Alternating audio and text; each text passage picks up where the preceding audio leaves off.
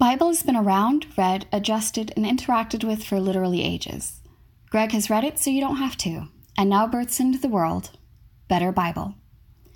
Before we begin, as you will be listening to a retelling of Bible, please note that trigger warnings are in place for racism, xenophobia, violence, sexual assault, rape, child abuse, incest, animal cruelty, and more. Welcome to A Better Bible.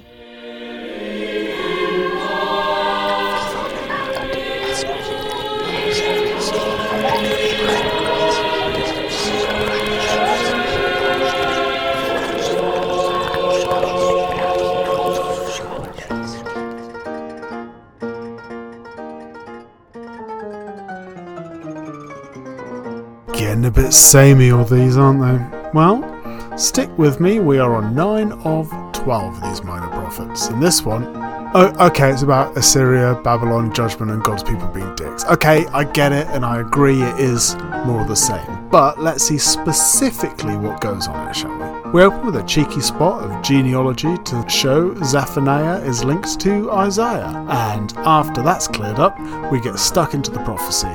And God is not messing. He's going to cut man off from the land. Fuck everything all the way up.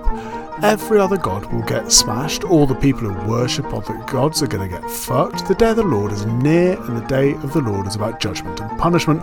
All foreigners are going to get smashed. All priests, all kings, all leaders, everybody absolutely smashed. It goes on. Anyone who deals with money at all, they'll get it. Basically, God seems furious with absolutely everyone, and he's going to sweep everything away from the face of the earth. It is fucking apocalyptic. This is the first time in the Minor Prophets that a brutal and distressing end times judgment is announced.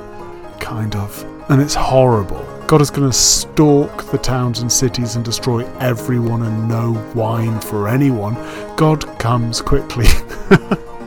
Which could be the source of a lot of his aggression. Gloomy days are ahead of us. It full-on lists like, check this, right? That day will be a day of wrath, a day of distress and anguish, a day of trouble and ruin, a day of darkness and gloom, a day of clouds and blackness. It's like a death metal song, other than the bit about clouds. God seems to be letting the side down there by saying, and lo, it will be fierce overcast.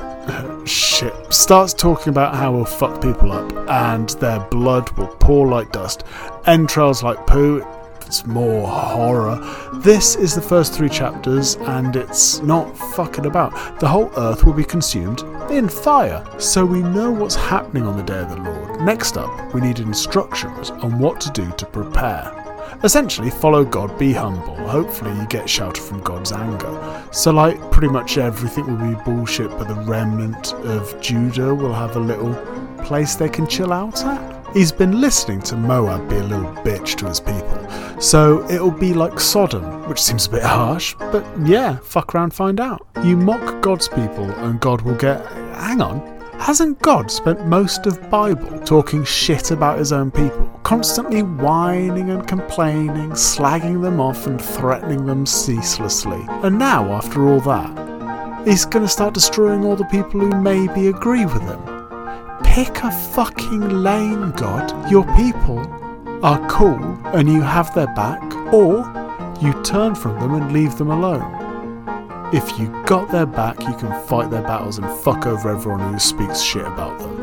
If you abandon them, you have no place dealing with anything to do with them and leave their enemies alone. Such a mixed bag, all of this.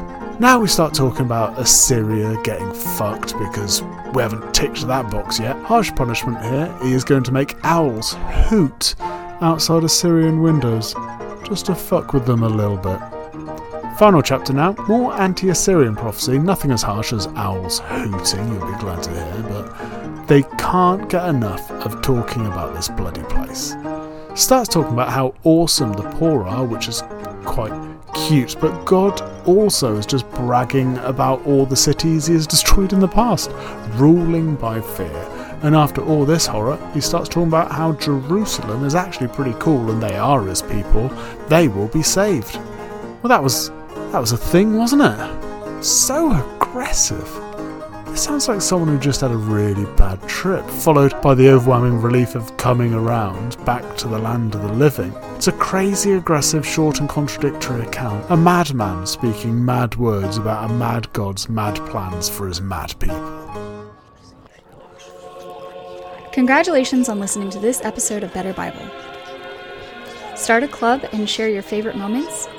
Tell your loved ones we're here, and we will save you. Greg bless. That's really stupid.